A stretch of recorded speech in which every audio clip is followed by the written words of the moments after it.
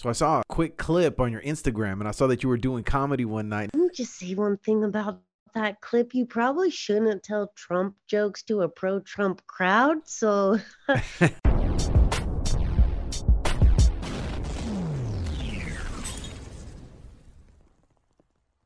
Welcome back to King of the House. I am your host, Rick King. Thank you so much for joining us. Today we have a very special guest. We have comedian, podcaster, executive producer, and as well as also #1 best-selling author of Bitch Need Jesus. So Val, real quick, tell me a little bit about your book. ever since I was a little girl, I used to read these books like Angus Thongs and Full Frontal Snogging, Gossip Girl. You might have heard of it before it became a bad CW sitcom, but it was a really juicy book. And Go Ask Alice. These books really inspired me to start keeping a journal and writing about my life experiences. And I found that writing about hard shit in life was really therapeutic, you know, especially like shit that happens in high school, shit that you're not supposed to do, like sex or Yeah. drugs or all these things. And it's like, this book really became my life, my therapist. And I wish, honestly, I had a book like this growing up. So my whole life, I just kept an encyclopedia of journals with the goal of hopefully one day publishing this. And then when I turned 29, I was like, oh my God, forgive me, Lord, like never take your name in vain, but OMG, like 29, I'm no longer a child. Like this is a definitive. If it was ever a question before, 30 is the line. You are that threshold. You are no longer a child. I was like, there's no way I could turn 30 without really looking at my life and really taking the things that have shaped who I am today. So that's what the book is. It is my life story. It is a story about God, drugs, and transformation, about keeping an open mind to things and just living your life. I haven't read the book, but I definitely am going to read it. That's for sure. So you also own and operate Electric Comedy Night, right? So that happens to be like a little, it's not a comedy club. It happens to be like an establishment, right? I like that word. Let's call it that, establishment. It's not a club. And people have said that, and it doesn't feel right to identify as that either because I am not running a club. And that's exactly why I started Electric Comedy Night. Because let's be honest, Rick, as stand up comedians, there are clubs that you will Mhm. absolutely put your heart and soul into and that you will give 100% because you're learning. The Comedy Store was very much established like that. Mitzi made no qualms about it. Bitch, this is a school and you're learning here. Okay. Right. Mhm. But that, like, I will do that for the Comedy Store. I will do that for the Ice House. But anything outside of that, it is really hard for me to bring people into a club to require them to pay for a ticket, for parking, for a 2 item drink minimum, not just a minimum, 2 drinks, for a $6 motherfucking bottle of water that you know costs you 10 cents. In good conscience, parking, the tip, all of it just doesn't make me feel good to say, hey, this is what you need to do to participate in my comedy. I was like, nah, fuck that. I'm gonna do my own production. So I saw a quick clip on your Instagram and I saw that you were doing comedy one night and I thought that was amazing. I was definitely laughing hysterically as I was watching it. Let me just say one thing about that clip. You probably shouldn't tell Trump jokes to a pro-Trump crowd. So there's that. The theater also does have extremely high ceilings. So in some of these rooms, you've got those beautiful low ceilings and that laughter can echo and just reverberate and just linger and you can feel it. That doesn't happen in this theater. And we're also keeping some pretty strict COVID protocols. So we just fill that theater at 25% capacity. It can seat 200 people, but we're not. It's beautiful, and we've had extremely successful shows with sold out crowds, and it's felt so good. But I guess right now we're just really focused on continuing live stand-up comedy in the safest environment that we can provide it. So all things considered, let me just project my insecurities at you. Somebody was like, Valerie, I really liked that Trump joke. I think it just deserved more laughs. And I was like, fuck, you're right. It doesn't really sound like it has like boom of laughter. But I'm like, you know what?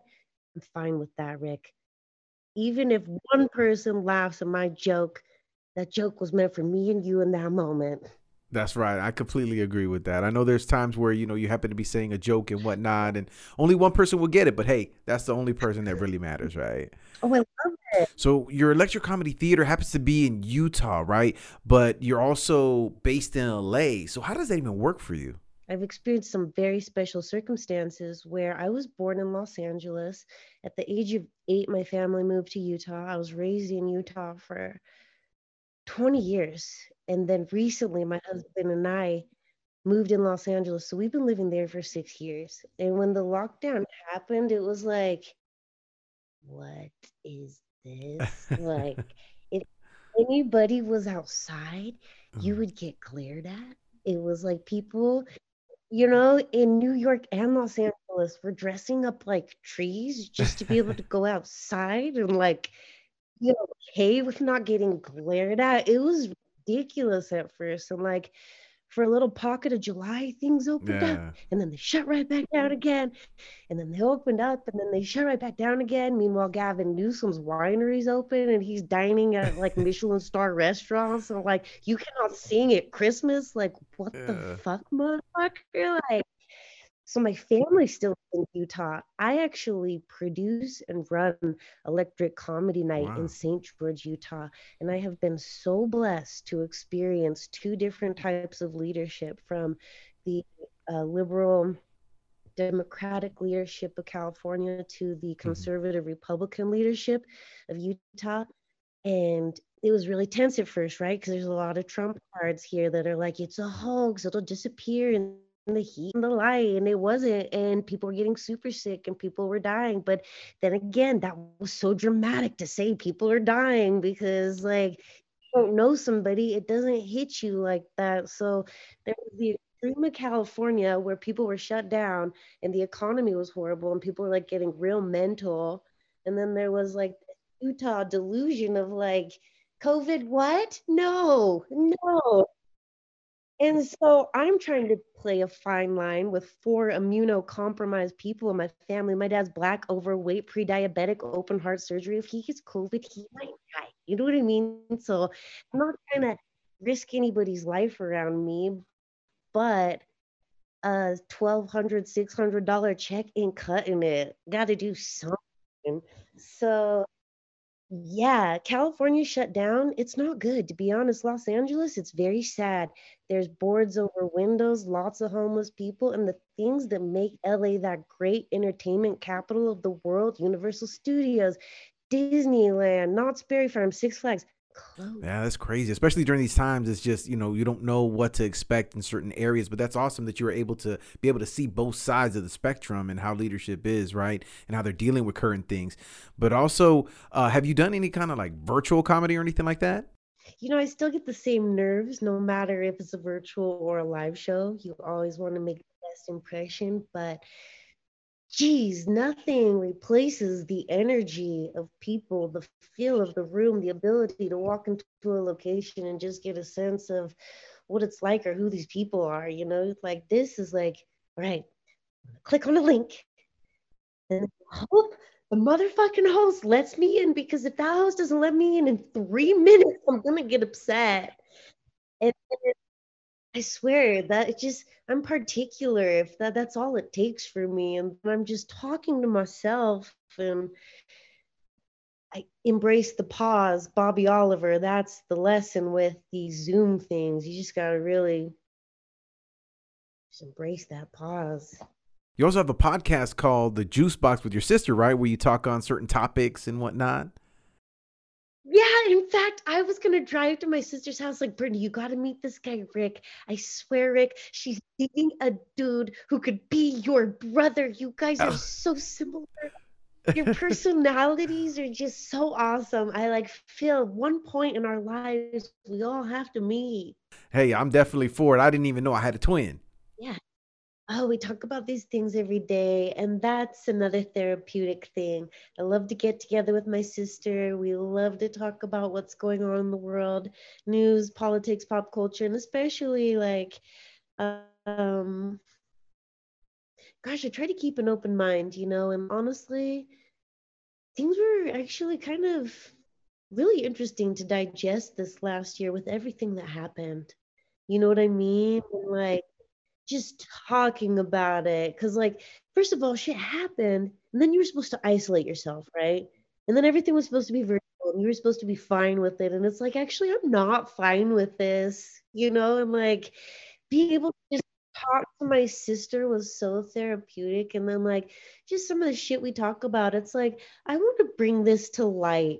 And the podcast is a really simple way to do it. It's a great way to get on, talk about things, and to get your message out You down to there. play a game? Yeah, of course. I love games. As far as this game, it's called Your Worst Nightmare. Basically, there's three random cards that I selected. And as far as these three random cards, they have three topics on it. And you go ahead and tell me which one your worst fear is. Okay. So the first one is going to jail. That's the first one. The second one is falling asleep in public. The third one is Charlie horses. So which one of those three happens to be your worst nightmare? Okay, Rick, I'm not gonna lie. I've fallen asleep in public. I've fallen asleep in bathtubs. I've gone to jail. The last thing I want is a Charlie horse. I was pregnant and I was sleeping on a vacation in British Columbia out of nowhere. I woke up at 3 in the morning with Charlie horses in both feet. I couldn't do anything about it. I was like, oh, just to live it out for a half hour. I was like, then it's like kind of when your foot falls asleep, you have to move it and then it tingles like crazy. It was crazy. Yeah, I like hope that never happens again. It was like quite sensational. My worst experience with Charlie horses happens to be like I get this Charlie horse sometimes under my chin, and like I happen to just like when I yawn, it just locks. So I'm over here like, "Argh," and I can't move my jaw. It's just locked jaw, and it hurts, and I have to push it so hard in order for it to like just go away. But that's the worst pain. In the worst way possible. Yeah. Thank you so much for being on my show, and let's go ahead and let's stay in touch. Rick, and hey, even bring you out to Electric Comedy Night. So let's keep this conversation alive, and we appreciate everything you do. Keep the jokes, keep the videos coming. Thank you.